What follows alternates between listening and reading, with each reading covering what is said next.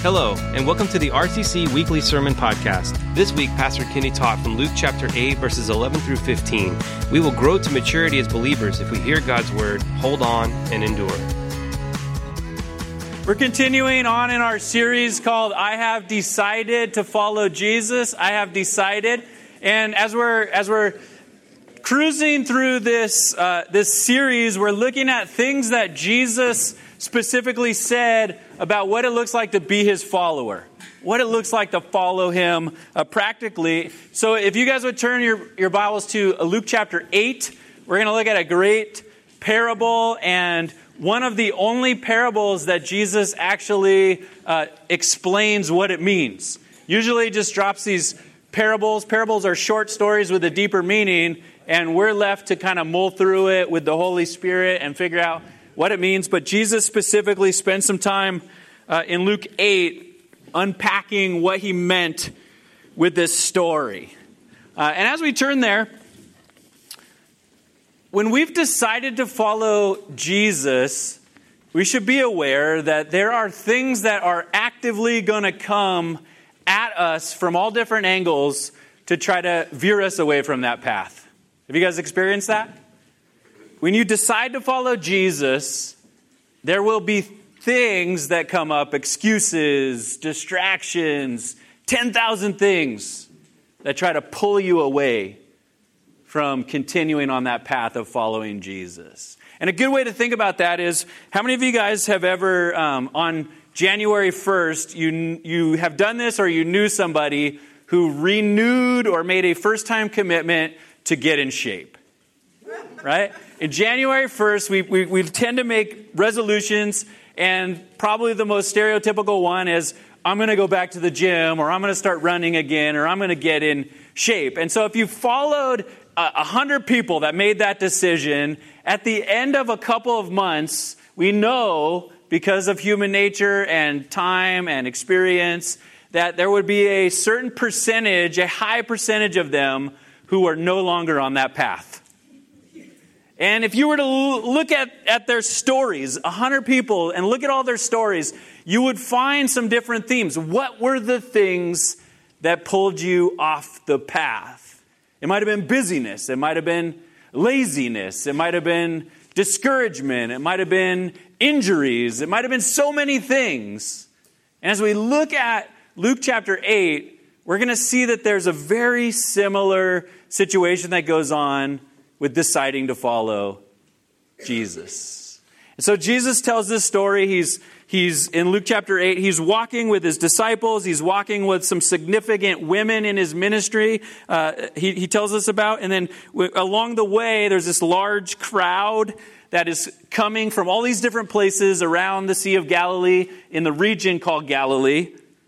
And it says, as a large crowd was gathering, and people were coming to Jesus from every town around this area, he said in a parable, a short story with a deeper meaning, he said, a sower went out to sow his seed. As he sowed, some seed fell along the path. So sowing in this time is scattering seeds for a harvest. And what they would do is they would scatter the seeds, and then they would come with a plow, and they would plow the land. And that was supposed to really bury these seeds deep and get them where they needed to go. And the whole idea was that if you plant enough seeds, hopefully you'll have a harvest.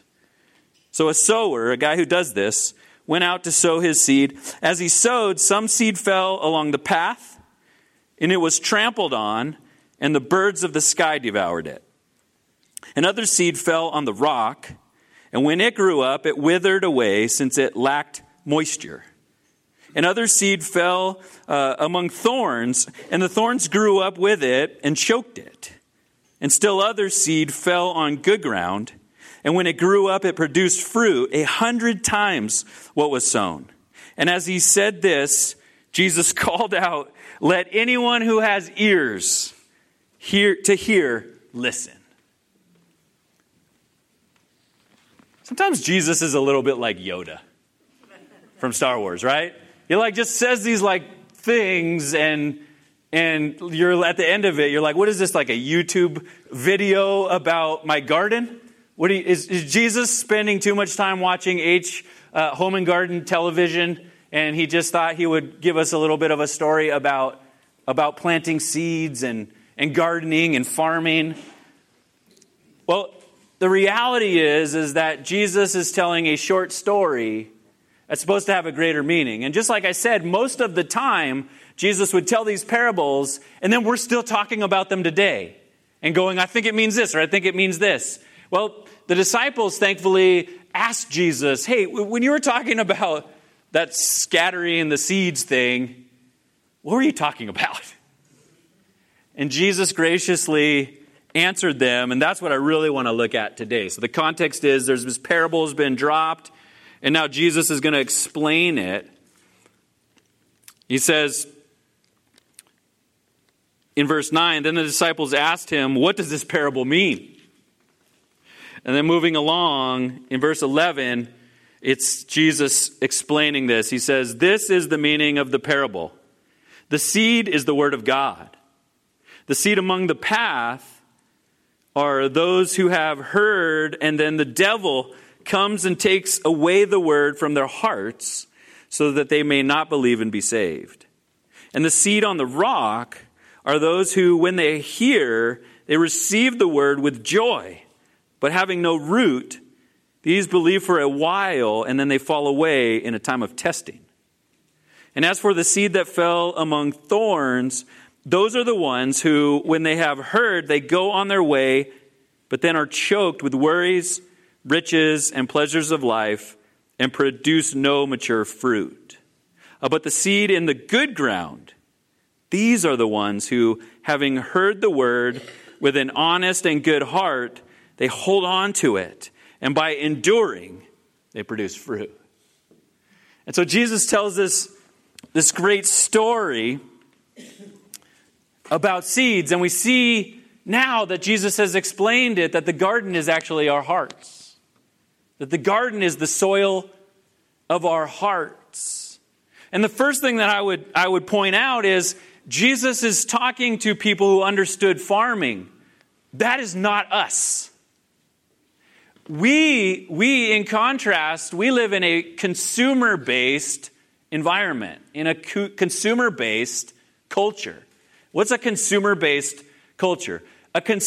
You might be a consumer-based culture when you want something and you can go on your phone and you can order it on Amazon Prime and then get angry if it doesn't come within 2 days. Right? We live in a consumer-based culture, a culture where we like to buy things turnkey. Our idea of gardening on your own, doing the work, is going to Home Depot and buying plants that are already started, digging a hole, putting the plant in the ground and saying, I planted that. We live in a consumer-based society. We live in a consumer-based culture when it comes to church. We like to choose our church and say, I want to go to church and I want to get something immediate.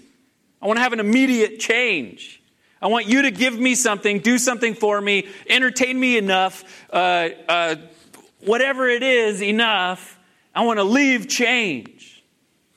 We don't tend to think about the work of being soil and planting seeds and watering and waiting and protecting, and in the future knowing that God is going to produce something with this effort.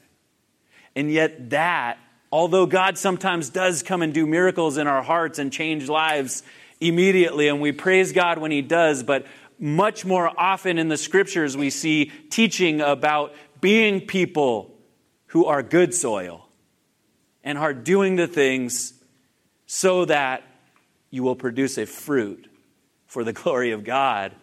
And that's what we want to be aiming towards as the people of God. And so when we decide to follow Jesus, we're deciding to be people that want to grow up to maturity in Christ, which means to be more like Christ. We want to be a people who are growing.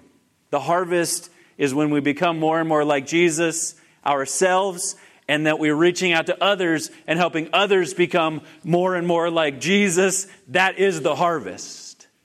That's why we say we want to passionately point people to Jesus. He's the only one that can do this. And we want to teach them to be disciples, to have a good harvest themselves, and to make disciples who are having a great harvest, becoming more and more like Jesus. And so the garden is your heart. And if you want to grow to maturity, what Jesus is saying specifically, if you want to grow to maturity, if you want to have this type of harvest, you will need to hear the word, hold on, and not give up. That's the things that he says. We could spend all day looking at what Jesus says are the reasons why you could fall away, right? You have distractions. You have worries that come. Sometimes worries will pull you off. Or pleasures, right? You get too much of something else. You get excited about something else. It could be trials. You go through hard times. It could be the enemy just doesn't even ever allow you to hear the word of God in a way that it makes sense and you want to pursue. All these things could happen. But we want to be looking at this morning is this. As people who have ears to hear, you hear Jesus said that. If you have ears to hear, listen. Right now, I would say this is a church, this is a building filled with people who have ears to hear. So this morning we want to listen. And we want to desire to grow up into everything that God has for us to do in us and to do through us. And if you want to grow to maturity in Christ, you must hear the word, hold on, and not give up. And so let's look in our notes at those things individually. We need to be people that hear the word. We need to be people that hear the word. When we talk about hearing the word, we want to understand this from a biblical perspective. From God's perspective. When it says in Deuteronomy, way back when Moses is on the plains of Moab, they're ready to cross the Jordan and go into the promised land. After they had failed, spent 40 years God redeveloping them, and now they're gonna move forward and make some progress into the promised land. And Moses preaches to them these 3 sermons that we have in Deuteronomy before they do this. In Deuteronomy 6, he says, "Hear, O Israel, the Lord our God is one. You shall love the Lord your God with all your heart and mind and soul and strength. And you should teach your kids to do this and teach each other to do this. Do it on the way wherever you're going. Do it in your homes in the morning and at night. Do it all the time." Right? He says, "Hear, O Israel." This idea of hearing isn't just about hearing. It's not just about your ears sensing that somebody is, some vocals have gone out into the universe and I'm trying to interpret what they said. Hearing in the Bible is hearing with the intention and the follow through of applying. Hearing in the Bible is hearing and obeying. It would be like if you're a parent, and like my mom used to do this to me all the time, and I think it might have driven her nuts, because she told me often, that's driving me nuts, right? And she would do like this. "Kenny, dinner's ready. Kenny, dinner is ready." Now she's starting to bug me. "Kenny, dinner's ready. I heard you, Mom." "No, you didn't hear me because you would be here eating dinner." Right? "Kenny, go clean your room." Right? "Kenny, go clean your room." "I heard you the first time, Mom." "No, you didn't because your room is a mess. And I told you 3 days ago," right? I'm not hearing my mom because I'm not following through. And so when Jesus says we need to hear the word of God, he's not saying like, hey, listen to what the Bible says. He's saying be people who hear it, absorb it, apply it. Be people who hear the word of God. And that's important. And so here's some maybe 3 practical ways that you can practice this in an ongoing way. And the first one would be this. How do we be people who hear with obedience? The first principle would be this. Start doing what you know. In Philippians 4, he's like, I want you to live up to where you've already attained to. Right? Paul's like, hey, I'm not asking you, if you're a brand new Christian, to be a 20-year experienced Christian. Just be a brand new Christian, but do what you know. Here's the problem with theology and the church. We know a tremendous amount as the church, but we're not always so great at applying it, right? Knowing more information is not the answer to building a God-glorifying church and being the church all the time. It's important that we study the Word of God, but just do what you know. If we would just do what we know, we would be growing tremendously. So do what you know. And then the second thing is, don't stay there. Study God's Word. We should be people that are growing in our knowledge. And as we grow in our knowledge, we should be applying that. We should be maturing. We hear God's Word. You do what you know, and you keep growing. And then the third thing would be, don't pick and choose. A consumer culture is good at picking and choosing. Right? I mean, we look on Yelp and we go, what's the best version of that? And we can pick and choose in so many areas of our life. There's 10,000 decisions all the time on all of us. There's so many choices. You want cereal? It's overwhelming to go to the cereal aisle now, right? Do I want healthy or do I want unhealthy? Do I want fruity or do I want chocolate? Do I want something that I can take some time because it doesn't absorb all the milk and get soggy? Or what do I want? There's 10,000 choices. Well, when it comes to the scriptures are not like the cereal aisle. It doesn't have all these things on there because let's just walk through the Word of God and see what I want for me. It's the whole Word of God, the whole counsel of God. Don't skip what God is trying to capture your attention with. Don't pick and choose. This is what it looks like to be people who hear the Word of God. We do what we know. We keep growing in what we know, and we don't pick and choose. And then he says that we need to be good soil. We need to literally be good soil. He says people who have an honest and good heart. That's how it gets translated in English. People who have a good soil in their heart. And I would suggest a couple of ways you know if your heart is the type of heart that's ready to hear God's Word and absorb it and apply it. That's somebody who has a good heart. That's somebody who has good soil. It's somebody who has a biblical worldview. That's what we want. When you have a biblical worldview, you tend to look at God and have a big view of God. Or we might say a gospel-centered worldview. A gospel-centered worldview. If the gospel is all of who God is and all of that which God has done and all of the things that God has promised, then we have a gospel-centered worldview and we go, I know who God is and I know what He's done and I know what He's promised and I stand upon those things. That's a gospel-centered biblical worldview. And Jesus says that along this path, when the seeds are getting scattered, when the Word is here, it's amongst us, we've heard it, but not everybody absorbs it and applies it. The scattering is the hearing, maybe, like the way that we do in America. We audibly hear it.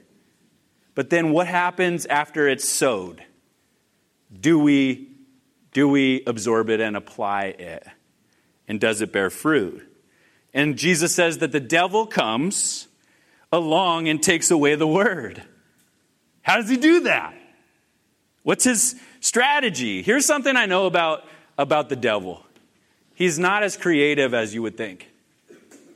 He has a few strategies he's been using for as long as recorded history is going on, and it still works.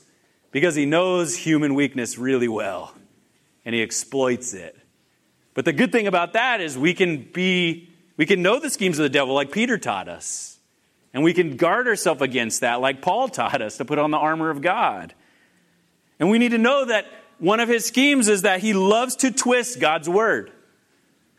Even from Adam and Eve, right? Eve is thinking about what God said. Don't eat from that tree. You can eat from all of these trees. Don't eat from that tree. Rather than going, I can't believe God lets me eat from all of these trees. He points out, oh yeah, but he's holding out on that one. Right? That one tree, you can't eat from that. Now that's all she could think about, is that one tree that she can't eat from.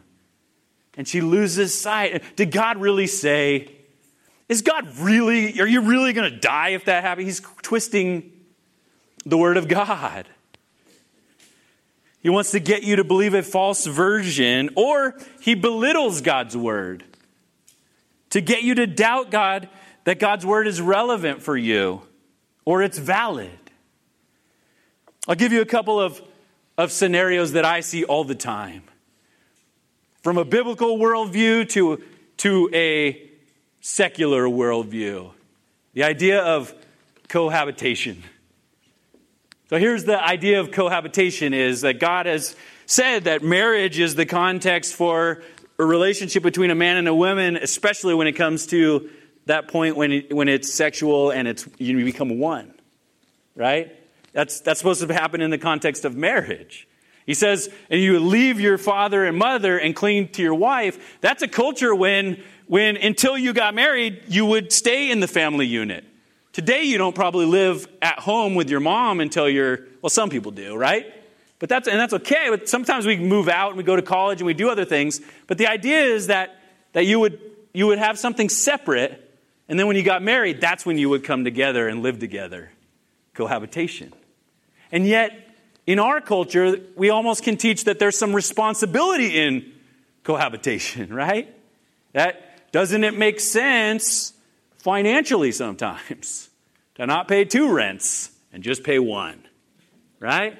Or, man, we're so busy in this busy culture, we never have time for each other. If we lived together, we would at least see each other at home, right? Or 10,000 other reasons. You got to practice before you play, right? Before you really commit for the rest of your life, you should try this out. I mean, doesn't that make sense in a lot of realms? If you practice makes perfect. But that's not how it works with marriage. That's what God's word says. It actually costs you way more than you would ever save by paying 2 rents. It actually is not the best way to develop health that will prolong into marriage. Not only does the Bible say that, but culture says that. They look at studies, and people who cohabitate do not flourish more than people who do not. It is not the best way. God's way is the best way. And I'm not trying to hammer this as the main point of the teaching, but it gives you an example that we see so often. Whereas it sounds like it makes so much sense, but if we had a biblical worldview, it doesn't make sense in God's eyes. Are we going to hear his word and apply it that way? And if you're in that situation right now, I would just encourage you. We love you and would love to meet with you and figure out a strategy of how could we make this healthy? How could we move forward from where we're at? Another one is this. It's graduation time, right? If you're 18 or around that realm, you've probably heard this 10,000 times. What are you going to do next, right? What are you going to do with your life? What do you want to do, right? And we love to say this. Guess what? You could do anything you want to do. You could do anything you want to do if you just work hard enough. And we're trying to be motivating and we're trying to be encouraging. But how many 18-year-olds are encouraged by that? Probably 0. It's so much unnecessary pressure. It's ridiculous. How about this? God has a plan for your life. Just take it one step at a time. Cultivate a relationship with God. Cultivate health in your relationship with God and let God take you along the path. And he will lead you to the next steps. He will lead you. Let God be in charge of. Why don't we ask the question, what does God want to do with my life? You know what? You can do anything that God has called you to do. Because where God sends you, he's going to provide. But you can't do anything. You shouldn't want to do anything you want to do. That is just a twist from a biblical worldview that is so easy and prevalent in our society.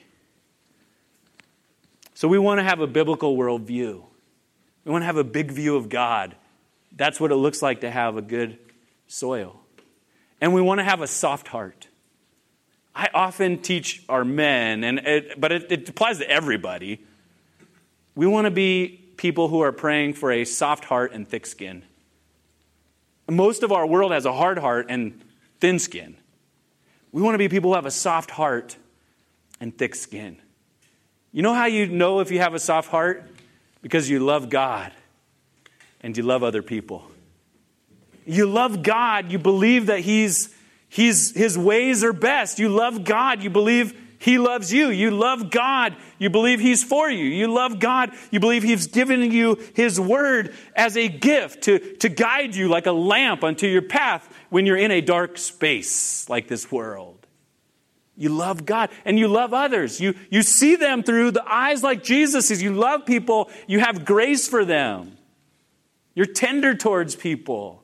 You overlook their wrong. Someone cuts you off and you're like, they're probably having a bad day. I'm going to stop and pray for that saint right there. Right? They're probably on their way. I bet you their wife's pregnant and is laying in the back probably like in so much pain. And he's rushing to get to the hospital. I'm glad I got the opportunity to get out of the way and let them get there faster. Right? That's not what I do. But when you have a soft heart, you see things differently. You experience people differently. You love differently. You have grace differently. And then you want to have thick skin. When you have thin skin, you're always trying to protect yourself. You're always trying to protect your identity. You're always trying to protect your value. If you have thin skin, anything that comes against you can throw you off the path. You need to have thick skin. And here's what it looks like. To have thick skin is to be somebody who is settled on the fact that what God says about you matters more than anything else. If you're struggling with this, I want to encourage you this week to do this. It might sound kind of cheesy, but if you're struggling with this, put on Lauren Daigle. She had this song called You Say, and just put it on repeat all week. If you're struggling with some thin skin, your identity, and I want to just read it. She says this, and it's crossed over into the secular world. This song is touching a nerve with people because it's so deeply ingrained in the way that God made us. And she says this, I keep fighting voices in my mind that say I'm not enough. Anyone relate to that? Every single lie that tells me I will never measure up. Am I more than just the sum of every high and every low? Remind me once again, she's crying out to God, just who I am, because I need to know. You say I'm loved when I can't feel a thing. And you say I'm strong when I think I'm weak. And you say I am held when I'm falling short. And when I don't belong, you say that I'm yours. And I believe. And what you say of me, I believe. And the only thing that matters now is everything you think of me. In you, I find my worth. In you, I find my identity. Do you believe what the Bible says about God? Do you believe what the Bible says about God? And do you believe what the Bible says about what God says about you? This is to hear and absorb and apply. And if we want to have thick skin, we get thick skin and a soft heart only when we get God in the right place in our minds and in our hearts, in our perspectives. That's how we cultivate this.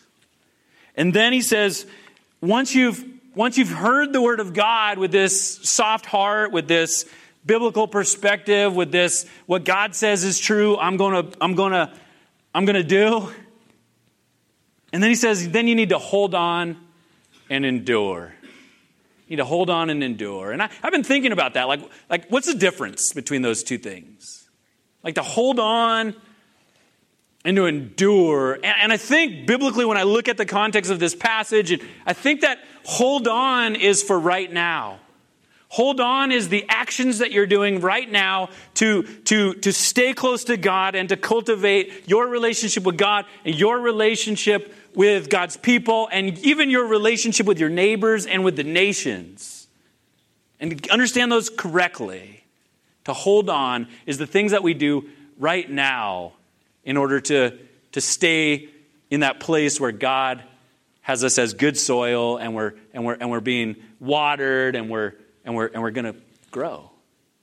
And then to endure, that's the long-term gain. And we need both. You need right now to be thinking about how right now am I staying close to God and in a place where He's working in my life. And you need a long-term plan. You need a long-term perspective. And so let's look a little bit more at both of those. The first one, he says, hold on to it. Here's what you need to know. It won't always feel good. Your Christianity won't always feel good. Your walk with Jesus won't always feel good. The season that you're in won't always feel good. It won't always be fun. It won't always be fun. It won't always feel exciting. God would rather make you holy than make you happy. Sometimes what God is doing in you is making you holy, which if you're like, okay, what does that even mean, holy? It means more like Jesus. Because Jesus said, be holy as I am holy. Be more like me. Being holy is becoming more like Jesus. And He would rather make you more like Jesus than make you happy in that season. Not that being happy is a sin. And not that God doesn't lead us to times where we are extremely happy. But it isn't every season, is it? And so here's just a real hold on to it reality perspective. You won't always be happy. And God doesn't teach us to pursue happiness in this parable. He teaches us to pursue healthiness in this parable. When we pursue healthiness, sometimes we will experience happiness. But in those seasons when we don't experience happiness, which we all will go through, we'll still be healthy and we'll be able to hold on. Does that make sense? When we pursue happiness, it drives us off the path. The enemy loves it when you're pursuing happiness because he can put on all of his commercials and tell you what you need. When you pursue happiness, you're like my puppy and he's walking along and he's pursuing happiness, he's pursuing his owner, and then what comes along? Squirrel, right? And now he's off. He's no longer a good boy, right? We don't want to be like a puppy pursuing whatever urge comes up. We want to pursue healthiness. If you're married, listen to me very closely. You want to know what it looks like to have a great marriage? Don't pursue happiness. Pursue health. A healthy marriage is the goal, not a happy marriage. Because if you pursue a healthy marriage, you will go through seasons where you're happy. But even when you're not, you'll be able to endure those seasons, and they will come. When you pursue happiness, you're going to have unmet expectations because it won't always be happy. That's not even how we form our vows, is it? Through sickness and health. Yeah, right. But let's just go and be happy, right? We just want to be happy together. We want to live happily ever after, right? I'm just doing what makes me happy, right? How many people do you know that are just doing what makes them happy and they ended up miserable? Just pursuing happiness is not a godly aim. Pursuing health is a godly aim, and trusting God to give you seasons of happiness. But even in those seasons where there's not happiness, He's always working for your good, and He cares more about your holiness than your happiness. And I think we come alongside of Him when we care more about our holiness than our happiness. So some start with joy, but it says trials come and they fall away. They start with joy, they're pursuing happiness and they're happy, but then they go through a season when they're not happy and they go, oh, this must not be working. Christianity isn't working. I'm not happy anymore. I started out happy, but now I'm not happy. I'm going to go do something else, right? That's not holding on, is it? And that's not enduring. And so we pursue health. And it says that some of them, they were choked with worries, riches, and pleasures of life. That's a whole spectrum, right? Like you start worrying about something and then you start coming up with your own solutions and saying, I don't have time for that. I got to spend all my time over here, right? You're choked out with worries or pleasures. Ooh, I'm really enjoying this right now. I'm going to do more of this hobby, right? Or pleasures, right? Oh, I really feel like I have these urges and I need to fulfill them. And so I'm chasing all these different things rather than chasing the Lord. And this happens all the time. These are the schemes of the enemy. He's not that creative. We need to open our eyes. We need to open our ears. For those who have ears, listen. And we'll have the Bible come back up. So hold on. Did I say what did I say? I'll have the Bible come back up. Bible, just come on up. That's like maybe what I was really saying was Jesus come back. Or maybe I worked last night and I've been up all night. One of those two. It's one of those two. Also, how come when I said when the Bible came up, Amanda came up?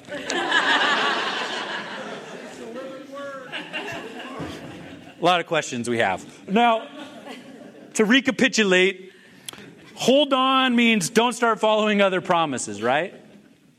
It's probably a bad time for a cheesy joke, but like TLC, the great band, the great trio, the great evangelists, TLC, they said, don't go chasing. I don't know what that means, but it sounds like it could apply. Don't do that. Now, and also don't give up. Don't give up. Now, that's the long-term endurance. How do you make it through a marathon? You might ask somebody. Is it that it's easy for you because you love to run? For most people, they hit a wall, don't they? I mean, I've never run a marathon. I like the 400-meter race, and then that's about like my distance. That's where I excel. Walking a 400-meter race to 7-Eleven to get a Slurpee. That's my race, right? But if you're running a marathon, I think the key to finishing is what? Just don't quit. Just don't quit. You got to have some resolve. It's an attitude. It's a perspective. It's a tenacity. It's a. I've already decided I'm not going to quit, because you're going to want to. You think your mind's not going to be like, you should quit. It is. But you're going to need to have already determined, no, when my mind says quit, I'm going to say, no, mind, I'm going to keep going. So you don't give up. And here's the reality. Everyone is going to get discouraged. Every one of us is going to get discouraged. Everybody gets overwhelmed sometimes. But it's where you run that matters, right? When you get overwhelmed, you could run 1,000 places, or you could run to the Lord. When the worries come up, they come up for everybody, but the ones where the worries come up and they let their worries take them away from the Lord rather than draw them near to the Lord, those are the ones that fall away. They don't endure because trials came up. Things came up. It got hard. But the ones who have a resolve, I will never give up. I have decided to follow Jesus, and there is no turning back. These are the ones that he says are going to produce a fruit. And everyone falls down sometimes. Actually, the Proverbs say that. They go, a righteous man falls down many times. Doesn't that sound peculiar to you? Because if I was writing a religious book based on my wisdom, I would be like, a righteous man always does the right thing and never falls down. And yet Solomon, the wise one, said, no, a righteous man falls down many times, but he gets back up. And so it's not about whether or not you fall down, whether or not you're going to produce fruit. It's about, do you get back up again? And sometimes maturity is just the distance between those two things. An immature Christian falls down and then they drift away for a long period of time. A mature Christian falls down and they get right back up. and they get right back after it. We need to be people, not people that don't fall down, but people who get back up and get back after it. That's what it looks like to endure. We need to stay consistent. We need to stay faithful. We need to stay in community. And we need to stay in God's word. We need to hold on with some resolve, both now and all the way through the race. And God's word implanted in us, if we'll believe it, and we'll hold on to it. And that means in its season it will bear fruit. That's what the Bible says. In its season it will bear fruit. We're not consumers. Like some of you guys are going to make some decisions. I'm going to follow Jesus. You're not going to walk out of here radically changed maybe. You're going to walk out of here actually radically changed because there's a seed planted in you that's going to grow up at some point in its season. But you need to hold on. And you need to endure. You need to be faithful. And you need to trust God with the results. God is the one who makes the results. God is the one who makes it grow. God is the one who gives you the seed. You hold on to it. You endure. He's going to do what he does with it. And it's going to be radical. It literally says 100 times what you sowed is what he promises. 100 times. God is able to do more in you if you just hold on and endure and believe and desire to grow. God is going to do in you more than you could ask or imagine. More than you could do if you did it in your own strength. He's going to make you have seasons where you're happier than you ever thought you could be. And in seasons when you're more miserable than you ever thought you could endure, you're still going to endure because he's going to be there with you. That's what it looks like to have a biblical perspective. That's what it looks like to follow this Jesus to the end. Thank you for listening to Remembrance Community Church Podcast. You can find all our weekly sermons online at remembrancecommunity.org/sermons. Thank you for listening.